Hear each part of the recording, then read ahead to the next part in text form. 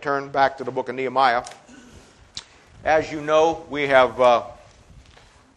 John, can you see if you can turn that fan off? It's blowing my pages on my Bible here. Just this one.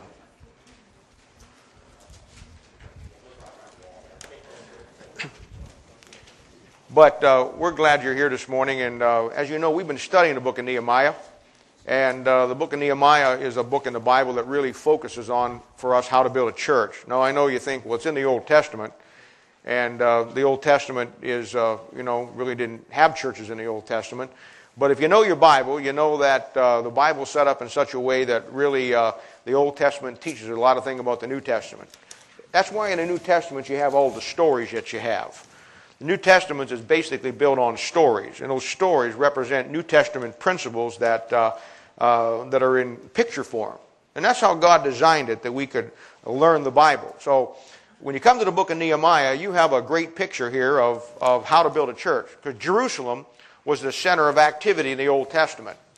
In the New Testament, the center of activity is the local church. And Nehemiah goes down and he views the destruction of Jerusalem. And during this time, the Jerusalem, the nation of Israel, is in great disarray. And he goes down and he sees that all of the things are tore up, the walls are torn down, all of the gates are knocked off, and it's just in a mess. And really it typifies for us, as we view Christianity today, the carnage and the destitute that Christianity is in. And Nehemiah and some men go down and they decide to rebuild the walls and rebuild the gates.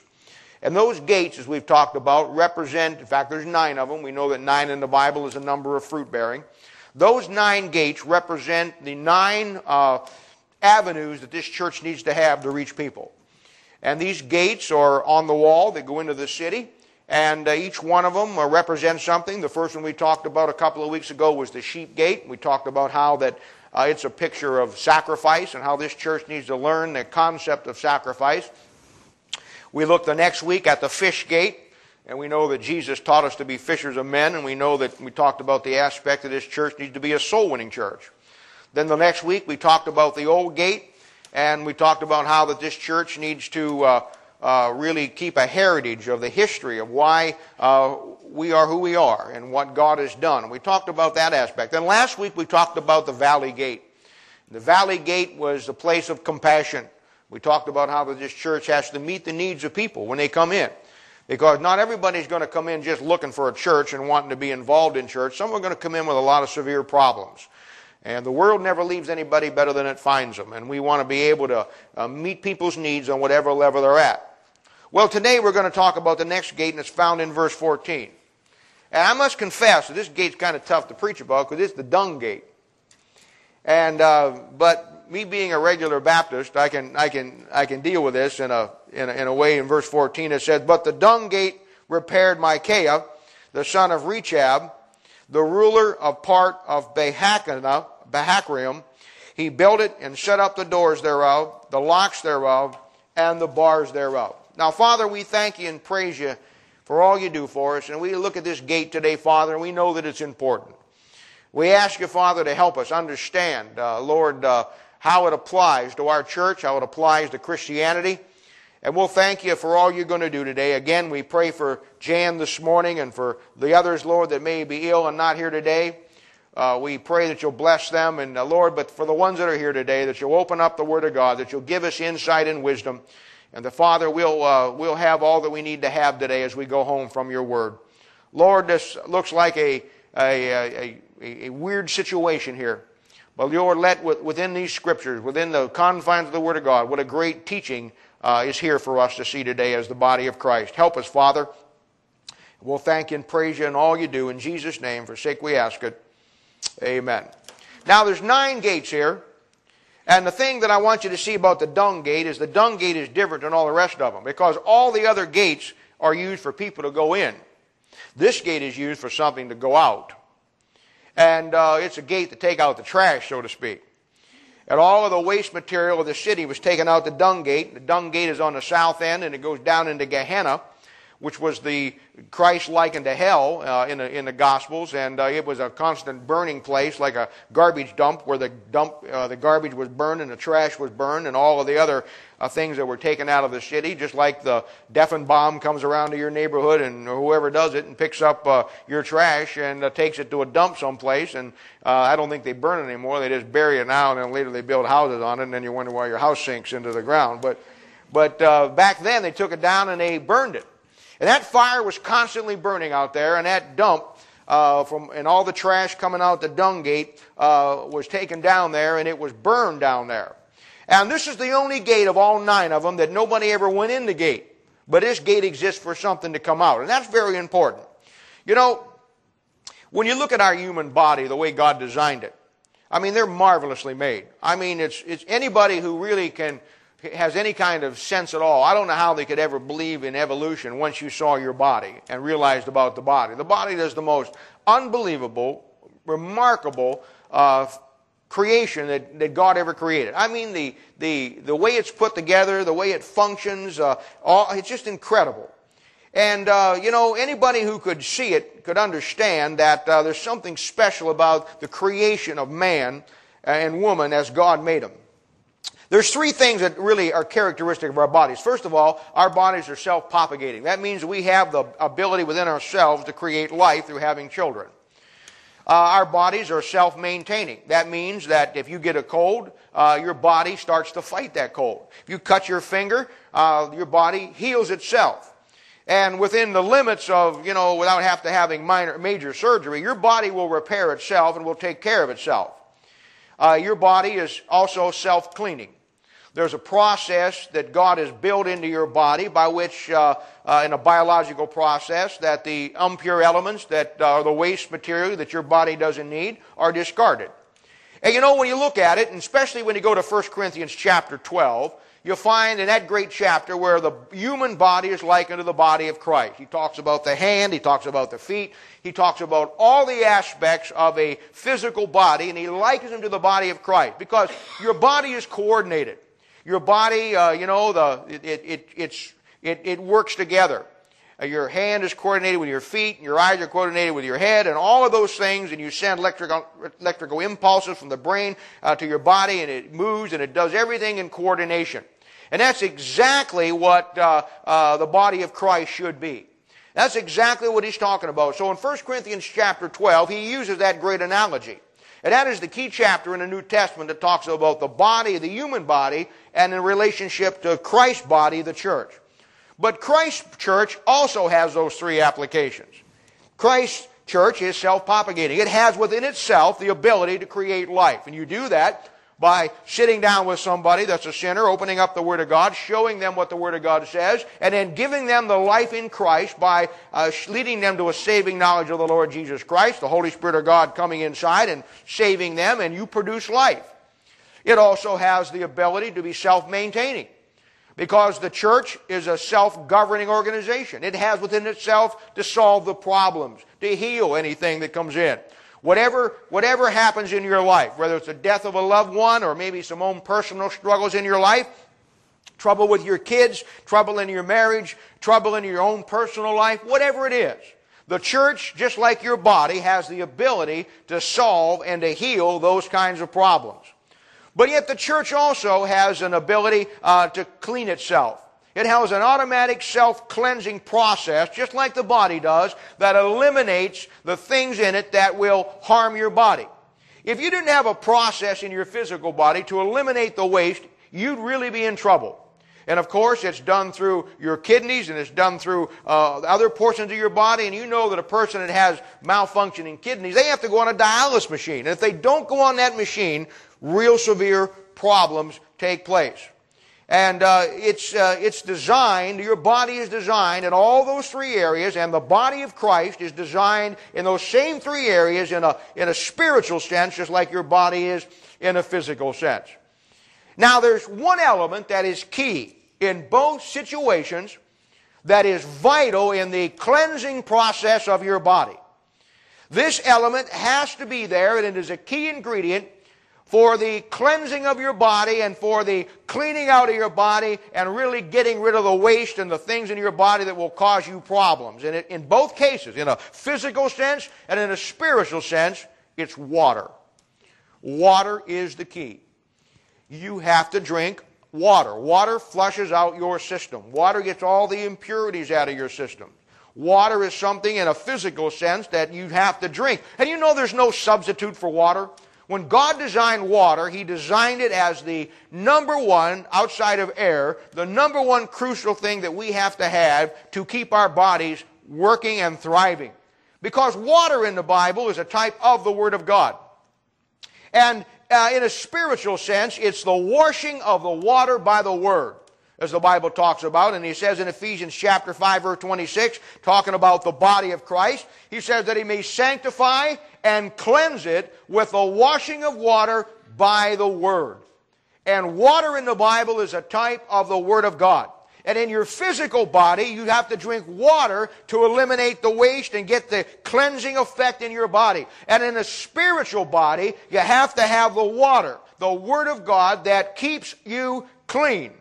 He talks about in Titus chapter 3 through verse 5 about somebody getting saved. And he talks about not by works of righteousness which we have done, but according to His mercy He has saved us. And he goes on to talk about by the washing of regeneration by the Word. So water is the key. Water is the key. Now this gate is called the dung gate.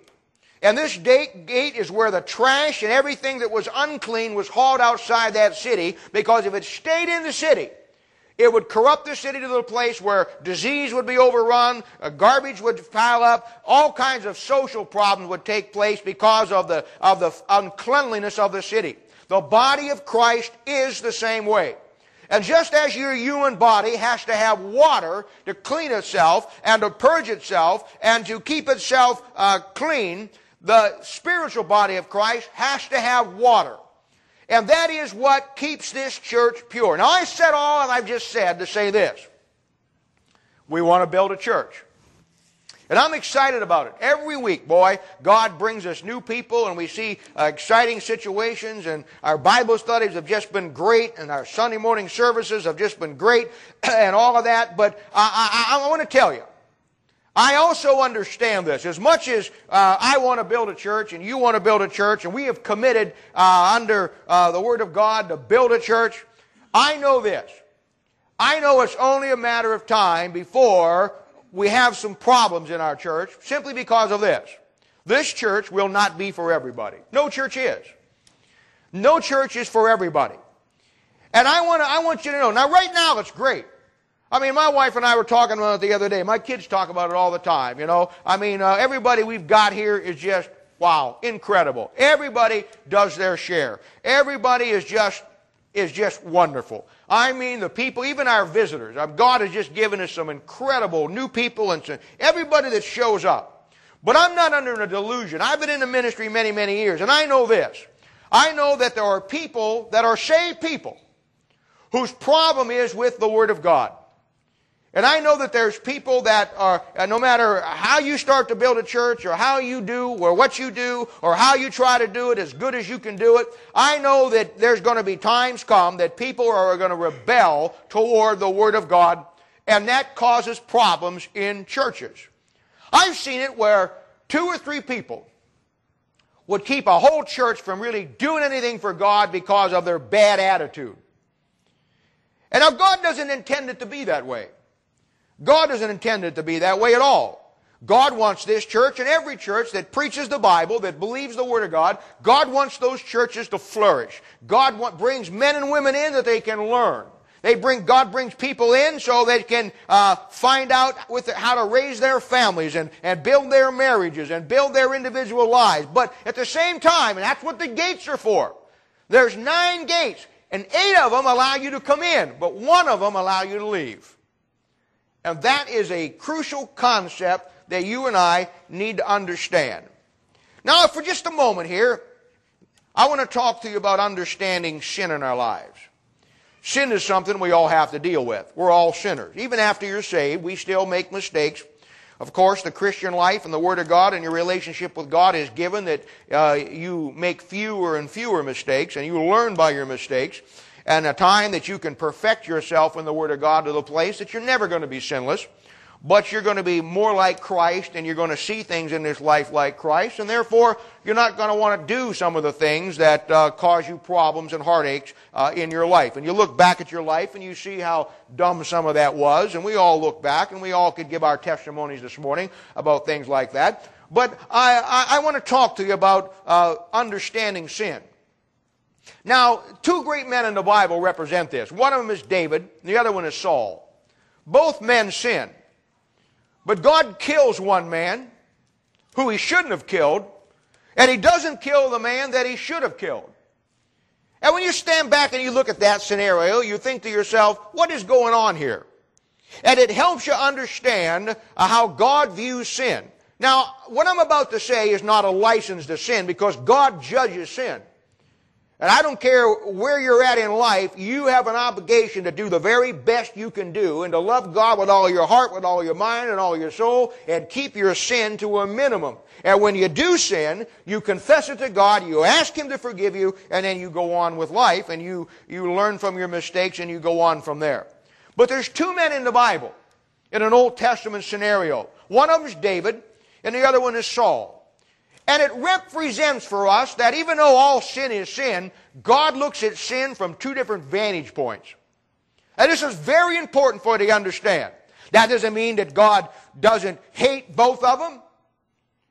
It simply means that God understands the one, and God really has a problem with the other. Now let me talk to you about David.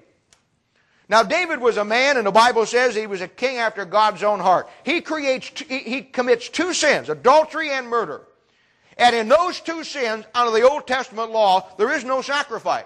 The man is to die. All the other sins you could commit, you could bring an offering to the high priest, and you could get your sins forgiven and under that Old Testament situation, but not these two. And David commits them both. And there is no sacrifice for that, yet God spares David's life. In fact, David gets something, and what a beautiful study it is, and sometime we'll study it. God gives to David what is called in the book of Psalms the sure mercies of David. And what that is a picture of eternal security in the Old Testament, because David is a picture of your life and my life, and David and Saul and their lives represent two things that we need to understand. Now, David should have been killed, but he wasn't. Now you have Saul, and Saul's the king of Israel. And you know what Saul's sin was? He usurped the authority of the priesthood. He wasn't a priest. He had no business to offer a sacrifice. But the story goes where, and Saul, you got to understand, Saul was always looking to get around the Word of God. Saul was always not doing what God said, using God and justifying what he wanted to do, but always stepping outside the boundaries of the Word of God. He didn't believe what God said, and he didn't care what God said. Saul has an agenda in a religious sense to do his own thing. And he represents a lot of God's people today. David represents a lot of God's people today. Not because of sin that he does, just because God categorizes sin in two categories. You have the fleshy sins of the flesh, and you have spiritual sins of the flesh. Now, God judges both. And I'm not giving you a license in any way, shape, or form to sin, because God will judge your sin, and your sin needs to be confessed. But let me say this to you. God spared David, and He killed Saul. And the Bible says that David had a heart after God. David, in fact, at the end of his life, God said he did what was right all the days of his life except in the matter of Uriah the Hittite. That's where those two sins, adultery and murder, were committed. And yet when you go back and look at David's life, that's not really true. David had a lot of other problems. But you know what David had going for him? David loved the Word of God. He loved the Bible more than any man probably in all of the Bible. Now that doesn't justify him not doing what's right. But I want to say this to you. We're all sinners, and you're all going to fail someplace along the line. Your attitude toward the Word of God, your attitude, listen to me, your attitude toward this book is key to your success in whatever you do in life. Saul's attitude was terrible. And God killed him. And yet his sin was, by comparison, was nowhere near like David's sin. But God says about religious men and religious sins, and men who trample the Word of God, and men who use the Word of God and literally hate the Word of God. He says in Matthew chapter 23, verse 14, talking about the scribes and the Pharisees who are religious, who play the game, who go to church, who wear the clothes, who have the talk, who have the walk, but the bottom line is they hate God and they hate God's Word. He says they shall receive the greater damnation. When God looks at sin, God looks at sin, and He sees it in two forms. He sees it as you and me as just a good old sinner. And let me just say this. I deal with a lot of people. I would rather deal with just a good old plain sinner than I would a religious spiritual sinner. I mean, a good old sinner, you can just sit down and he may not get saved, but he knows where you're coming from, and he knows deep down inside he's a sinner. You start talking to somebody about the Word. Well, some of my vilest conversations of people being just absolutely unglued with me has been around the Bible with supposedly saved people like Saul. So I'm saying all that to say this. There's a process by which God eliminates the uncleanliness of His church. And one of the examples is Saul and David. When you talk about just fleshly sins, the Lord talks about it in the book of Psalms. And I think it's Psalms 102 or someplace in there. It fails me right where it's at. But he goes on to this great dissertation. And he talks about the children of Israel. And he talks about how that he does this for them and then they reject him. And then he does this for them and they turn their back on him. And for 15 verses, it's just going back and forth of how God is taking care of the children of Israel and how they're just dumping God and running out and doing their own thing. I cannot read that without seeing myself in there. I cannot read that and put my life in that passage and say, you know what? This is a picture of the mercy and the grace of God. And down at the end of that thing, he says this, and it is the greatest statement, I think, for me, within the whole Bible. You know what God says? He said, I should have whipped them. I'm paraphrasing. I should have killed them. I should have clobbered them. Many times I was ready to just wipe them out. But then I remembered that they're just flesh. And they're like the grass that grows up. He understands that, man, you and I are going to struggle. He understands. And that's why, very frankly, we're all still alive today. Because you know as well as I do, God's critic probably killed us last week. But He didn't. So God looks at people like that, and He doesn't justify, but He understands that we as human beings have human passions and human feelings. He gave the church, He gave the Bible, and that is for the purpose of training you and giving you the Word of God that you can stand and be strong and in time overcome them. But oh, you've got the other type, the Saul type, who their very existence is to get around the Word of God and destroy other people's faith in the Word of God. And Saul was one of these guys that he had no business being the priest, but he wanted to be the priest in his whole life. And he concocted the situation where he offered up the sacrifice and he tried to justify it by saying, what else could I do? And God said, you know what you should have done. And for that act, God killed him. And God took His mercy from him, the Bible says. Now I say all that to bring us to this point. There is a process within the church called the dung gate. That God uses water, the Word of God, to purge out the impurities of the church, just like you drink water to purge out the impurities of your body. Did you ever stop and study for any moment of time when you look at the life of Christ? And here lies the answer. What was the real problem that the scribes and the Pharisees and the Jews and the Romans had with the Lord Jesus Christ? I mean, when you look at the whole scenario in Matthew, Mark, Luke, and John, there's one thing that stands out, and it is the bedrock, the bottom line of why they wanted to get rid of Him and why they hated Him. And you know what? It's the exact same thing today. And you know what it was? It was His doctrine. The word doctrine means to teach. The word doctrine really means the fundamental basis on which truth is founded.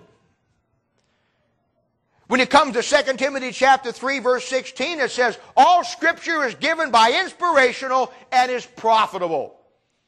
It's profitable for four things, that the man of God may be perfect, thoroughly, not thoroughly, thoroughly, from the inside out. Thoroughly furnished, not finished, furnished. You get the furnishing that you need for your temple, that the Holy Spirit of God lives a comfortable life inside you, thoroughly furnished unto all good works. In other words, the four things that the Bible does for you builds your life and your relationship to the place that you're perfectly functioning the way God wants you to function. And the first thing that He says is doctrine.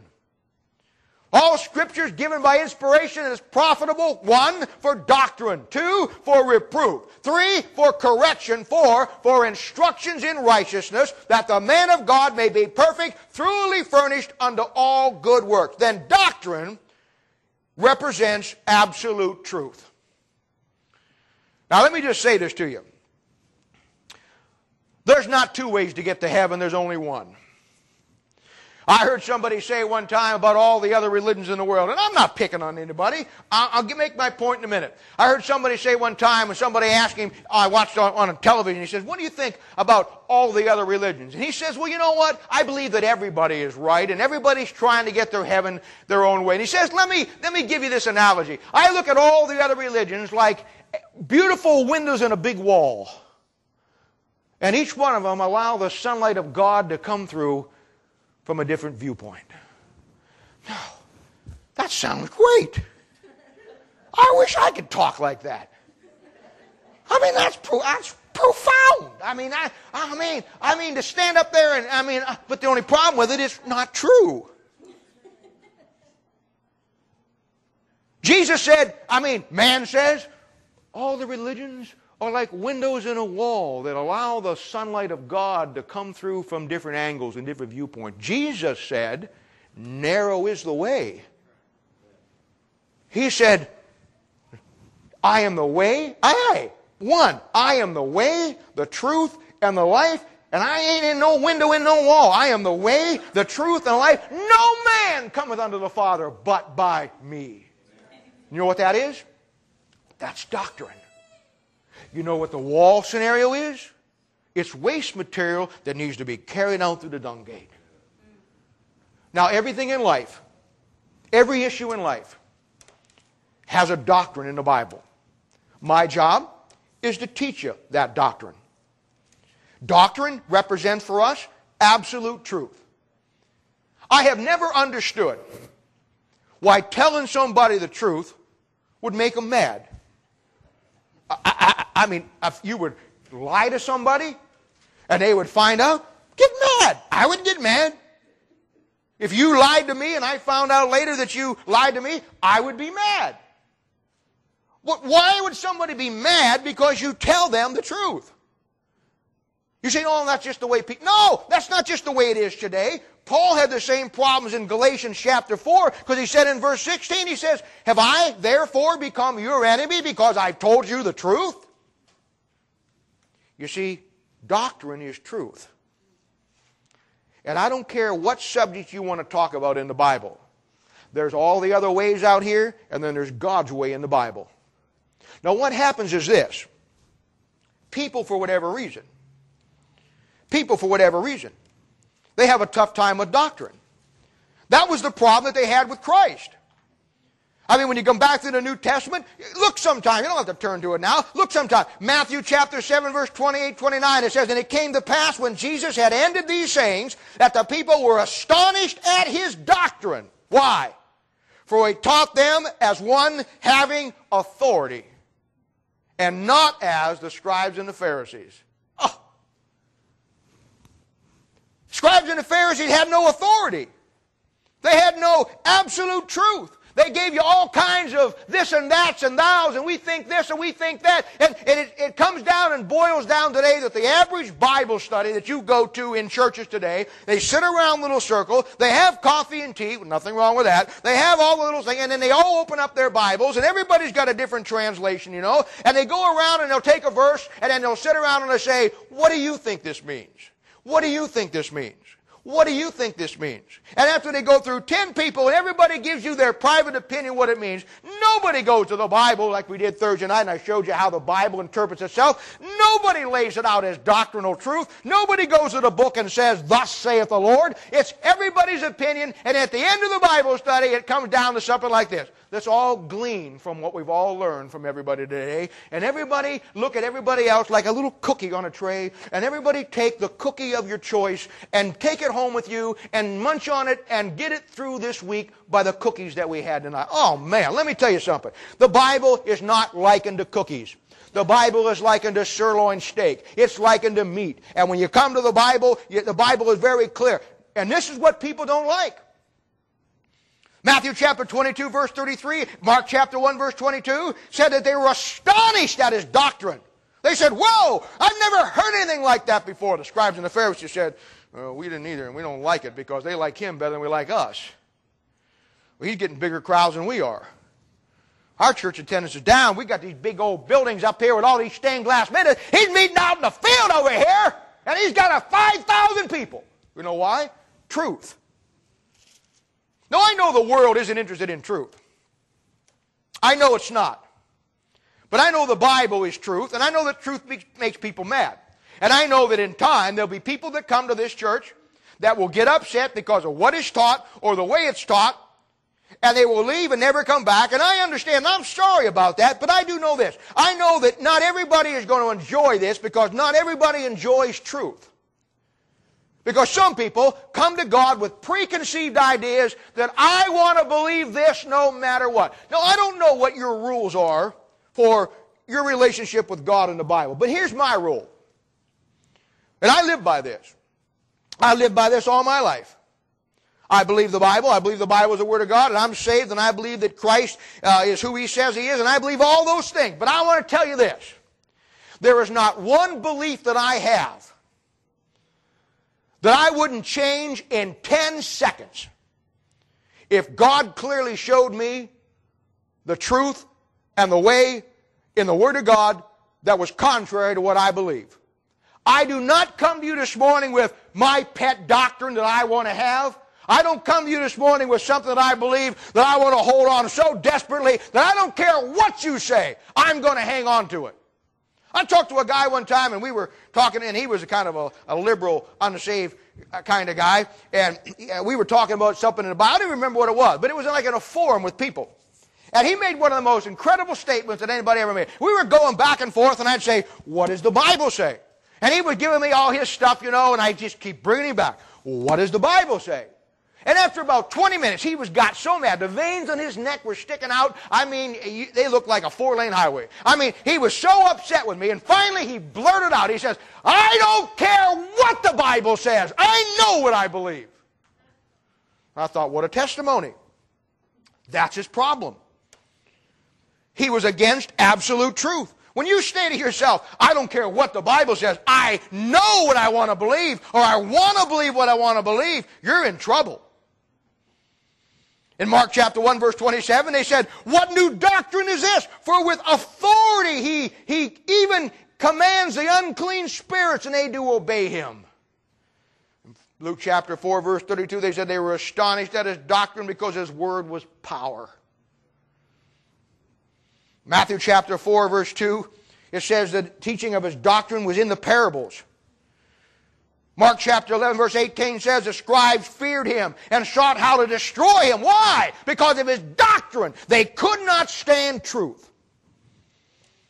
And truth is the thing that the church needs to be built on, and it is the thing that when people come in, hey, I believe that God will bring people into here not only to get them saved and to help them grow and to help them with their families and to help them get to the place we need to be. I believe also that God will bring people into here to prove them. I believe that there's people out there that says, oh God, I want the truth, and God will maneuver their life to bring them, maybe not here, but someplace else, where they will hear the truth, all because of the fact that God, like the old saying is, be careful what you wish for, and you come to a place where God brings you and confronts you with truth, just to see what you'll do with truth. Just to see if you'll say, well, I don't care what that preacher said. I don't even care if he showed me in the Bible. And I don't even care if the Bible says that. And I don't care if he can lay that thing out. And I don't even care if I can't prove my point or I don't even understand my point. I want to believe this. I'm going to keep on believing this. And I don't care what anybody says, including the Word of God. I'm going to believe what I want to believe. You're in trouble. And those kind of people in time will destroy any church. Because the farther you get from truth, the farther you get away from truth, the meaner you get. You know why you're all sweet this morning? And you are. My wife and I, as I said, we talk about everybody here. Everybody, even the visitors we got. You're the most lovely, sweetest people I have ever met in my life. Everybody just loves everybody. Everybody cares genuinely for everybody. Nobody's trying to get anything from anybody. Everybody just loves everybody. And the reason why it is because the love that you have for the Word of God and truth. You started a long time ago by recognizing that the truth sets you free. And you recognize now that that truth is what saved your families and it made you the man or the woman you are today. And you realize that that truth is absolute truth. It is doctrine. It is built on the Word of God. It is the absolute principles and it gives you power in your life and you see it for what it is. And you know what? You're just the happiest person in the world. Oh, sure you have your problems. Sure, your kids still flunk algebra and math and all those other things. Sure, the car still breaks down. Sure, the lady swings out in front of you and you honk your horn and you get mad and lose your testimony at her. Those things are human things. We all have those things happen. Like the other day, my wife and I were driving and some idiot swang out in front of us and down through there. And I said to my wife, boy, that's a woman driver for you. My wife nudged me in and she says, honey, I hate to tell you this, but that's a man. I wound down my window to a police car in the next exit and said, arrest that person up there for impersonating a man. It's a woman driver. I'm just kidding you. Men are worse than women. They are. I mean, this road rage deal? When's the last time you heard on the news that 2 women shot it out on I-70? Yeah, you don't hear that. It's men. I mean, they're the ones that get out and duke it out. They're the worst. I'm just telling you a little joke to kind of liven things up a little bit. But they're the worst. Men are the worst drivers in the world. And I know. I used to be one. I mean, I used to be a driver, and the worst driver in the world. Anyway. Doctrine's the key. It's always been the key. Truth. There's not 2 ways to look at the Bible. The Bible doesn't have 2 meanings to it. I can't read it, Scott can't read it, and Jimmy can't read it and come up with 3 different things. Well, how ridiculous would that be? God had one thing that He wanted to convey to man. It was His plan. And He conveyed it in a book. And that book is absolute truth. Your job and my job is to learn how to go within the book itself and find the truth. Not to stand back and read it and say, well, I like that, and I don't like this, and I like that, and I like that. I'll throw this out, I'll keep this, and I'll just fit this right into my philosophy of life. No! Fit your life into the book.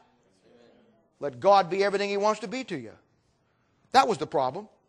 Now let me show you the real issue. Now this one I want you to turn to. Turn to John. John chapter 7.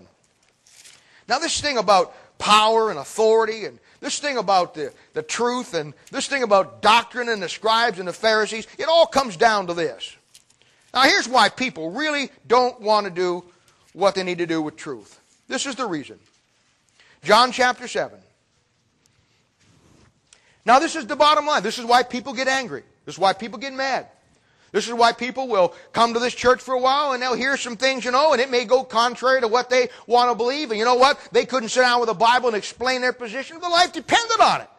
They heard somebody else say it. It's an experience that they feel. They have some feeling about it that makes it sound like it must be of God, and they have no concept, no idea of what the Bible says about it.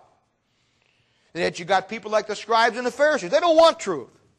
And there's a reason why they don't want to. And they can't stand doctrine. And they can't stand the Bible being the power and the Bible getting the absolute, because they want to have the power and they want to be the absolute. Oh, hey, don't you know when you go to somebody about the Bible and you got to sit down and they got to tell you, oh, hey, look, what you just said isn't true. And you know what? I've had much more education than you. And I know the Greek and I know the Hebrew. Now let me just forget this English language stuff. You really can't know the Bible till you know the Greek and Hebrew. Let me go down and give you the nuggets in this word. Hey, let me tell you something. Don't that just grind you the wrong way? Let me tell you something. When God wrote a book, He wrote it so any idiot in this world could understand it. You think for a moment that God wrote the Bible just so the educated men in this world could figure it out? Those are the scribes and the Pharisees. They want to control you. Now, I may show you some things about the Bible that you don't know. And I may say, no, that's not exactly right. Well, let me show you what the Bible says. But you know what my agenda is? My agenda is to get you up and running with the Bible on your own so quickly that you don't need me. I don't want to be in your life the rest of your life coddling you along with the Word of God. That's not my calling in life. That's not anybody's calling. My job is to reproduce myself into you. And then you reproduce yourself into somebody else. And that's how the church goes. And we do that by truth, because the body, just like the physical body, has the ability to give life, it has the ability to heal, and it has the ability to take care of itself and all of those areas. And when somebody doesn't, 8 gates in, 1 gate out. And I believe there's times when God brings people in just to give them a chance. I believe there's other people out there that are honest people that are just searching for the truth. And that whatever you tell them, they'll say, you know what, I believe that, and I just want to be what God wants to be. I don't care what I got to change about what I believe. I don't care this and that. I just want what God wants. You show it to me in the Bible, Bob, and you backed it up with Scripture, and I mean, you'll never hear me giving you my personal opinion. You will never hear me say, well, this is my own personal opinion, and never. If it isn't in that book, it isn't clear in that book, I'll never preach it. I'm not about to give you innuendos about what I think's going on. That book is truth. That book is absolute truth. That book is everything. And a man steps outside that doctrine and that authority, and he sets himself up as the doctrine and authority, you got a problem. Now here's why he does it. 7:14, John chapter 7, verse 14. Now about the midst of the feast, Jesus went up into the temple and taught. And the Jews marveled, saying, how knoweth this man letters, having never learned? Jesus answered them and said, my doctrine is not mine, but he that sent me. If any man will not do his will, if any man will do his will, he shall know of the doctrine, whether it be of God or whether I speak of myself. Here it comes. He that speaketh of himself seeketh his own glory, but he that seeketh his glory that sent him, the same is true, and no unrighteousness is in him. He's saying a man rejects doctrine because he wants the glory that God gets. You know why God wrote a book that's absolute, that's unlike any other book the world has ever seen?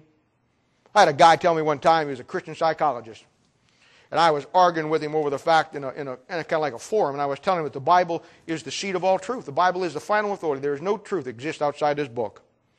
And he countered by saying, well, I'm a Christian, and I understand what Brother Alexander is saying, but I think that, here it is, I believe the Bible is truth. But I just don't believe the Bible contains all truth. He says, I believe the Bible's truth. That's a nice Christian thing to say. That's like the windows in the wall. He says, I believe the Bible's truth. Now, he didn't come out and say, I don't believe the Bible's truth. He said, I believe the Bible's truth. His deal was, Mr. Saul, I just don't think the Bible contains all truth. What he was saying was, I'm a psychiatrist. I've been trained by the big, best secular minds in this world. I believe the Bible's truth. I'll give you that. But I believe that secular psychology has things that the Bible doesn't have that only I can give you. Let me just tell you something. I don't have anything to give you. If it isn't this book, I don't have it. I don't have anything in my life that is going to be good for you other than what God gave me in this book. I'll tell you right up front. If this book isn't everything, I'm finished. If this book isn't what God said it is, I put all my life and all my eggs and all my family's eggs in this basket. You know what? It hasn't failed me yet. I've failed it, but it's never failed me. There's no truth outside this book. But when a man wants to say, well, I don't want to believe that, and I want to believe what I believe, what he does, he wants to glory himself. Because when you take one book, one truth, and you stay in doctrine and you say this thing is the way it is and you let the Bible interpret itself. Not Bob Alexander's interpretation, not yours, but comparing Scripture with Scripture like I showed you. And that dear lady's question was a great question Thursday night. You go to the Bible and you let the Bible show you how it works itself out to get the answer. Then God gets the glory from it. God stands back and that book glorifies God. When you throw the book away and you become the final authority, you get the glory that God wanted. That's what happens. And Jesus' doctrine in Mark chapter 12, verse 38, his doctrine was against the organized religion of the day. They all wanted they all wanted the power. They all wanted everything that went along with it. They wanted everything, and they didn't want to give anything to God. They were playing church. They had a form of godliness, but the Bible says they were denying the power thereof. And that happens today, and the power thereof is that book. That book's the mind of Christ. Let this mind be in you, which was also in Christ Jesus. I mean, it's an incredible book. It is the unsearchable riches. And yet, I understand fully that I don't understand why people hate it. Like I said, I don't understand why people get upset about the truth. I can understand you getting upset about somebody trying to steal something from you or lying to you or doing this or doing that. I can understand that. But why somebody would get mad just because you tell them the truth? The only answer is right here. It comes to the point where you're not willing to give up whatever you believe for whatever the book says. And you see, that's the key to this church. This church must always stay pure in its doctrine. It's the first thing that this Bible's profitable for. He said all Scripture is given by inspiration and is profitable. Number one, for doctrine. This church has to rest on the absolute final authority of the Word of God. No question about it.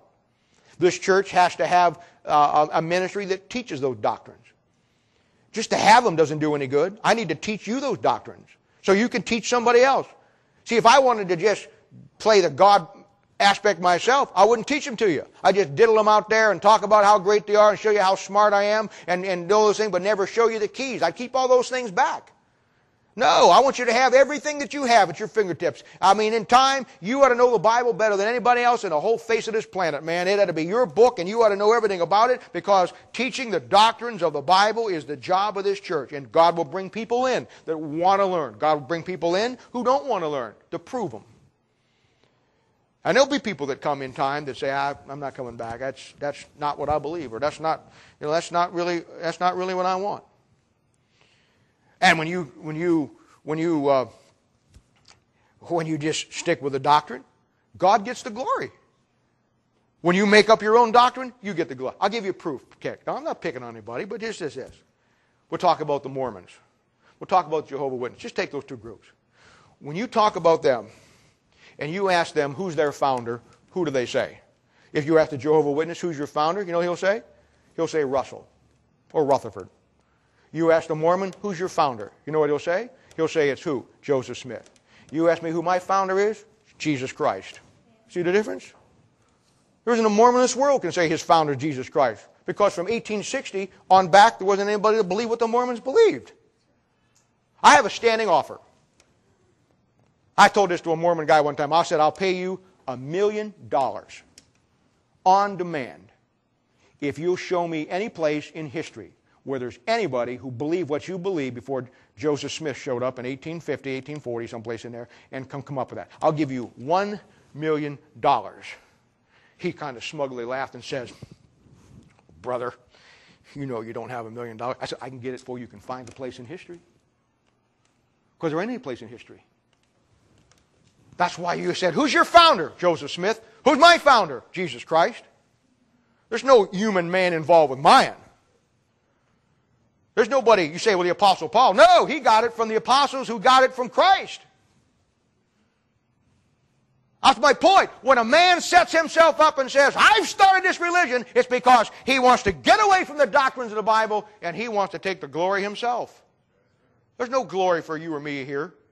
The glory needs to go to God. That's the only way this church is going to function. He said, if I be lifted up, I'll draw all men unto me. I don't have anything to offer. I don't have anything to give you. I don't have anything I can say, anything I can titleize you with other than the Word of God. I don't have anything. Everything I got from Him. I can't take any credit for it.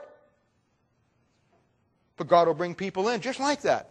And I love them. I pray for them. And anytime, I'd sit down and talk to them anytime, any place, anywhere, with one purpose in mind. That's to help them see the truth. And I'm not talking about just being a Baptist. My goodness. I'm talking about believing the Bible.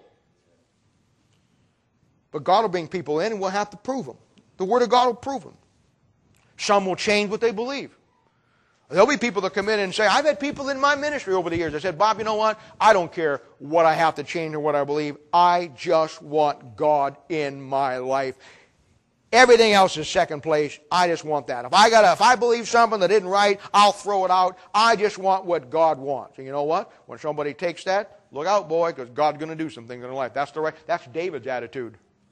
That's why he did what he did in the fleshly sense of his sins, and God didn't kill him, even though God should have killed him by the accordance of the law. His attitude of heart was, God, I know I'm a sinner, and I know I make mistakes, and I know I've screwed up. But you know what? The bottom line is, I love you, and I love your word, and you look a long time to find anybody to believe that book more than me. And Lord, I'll change whatever I got to change to line up with what you want me to do. And God says, Saul, on the other hand, no. He's the scribes and the Pharisees. He wants the glory. He's always manipulating to be in the limelight and get everything and take the glory from God. And finally he walks down there and he offers that sacrifice. And when the prophet confronts him with it, he says, you know what he says? He says, you know what? It was late in the day. I didn't know what else to do. The real priest didn't show up. It wasn't true. The real priest showed up about 2 minutes before the deadline. You know what he said? Piously. He says, well, God didn't come through when he said he would, so I just forced myself to do it. God said, I would have come through because I wanted to prove you, Saul. And you think 2 minutes is not enough time for God to get the job done? Well, God get the job done in the last millisecond of the last second of the last clock before the rapture takes place. And he says, so I'm going to force myself. I'm going to kill you. God killed him. Those two types of people. This church has 8 gates to bring people in. And in those gates, hey, we love people. We're there for people. I'll do anything I can do. In those gates, we're talking about them. We're seeing how they laid out, but there's one gate that nobody goes in. They only come out. And that's only based on people who don't want to do what's right with the Word of God. Because this church, as long as I'm pastor, as long as I'm here, this church will do what's right with the Word of God. This church will stand on the book. It'll teach the book, it'll love the book, it'll preach the book, and there won't be any variance from it. I don't know any other way to do it. I don't know any other way that God honored it. And I'm only doing it for one reason, because I want God to get the honor and glory out of this church.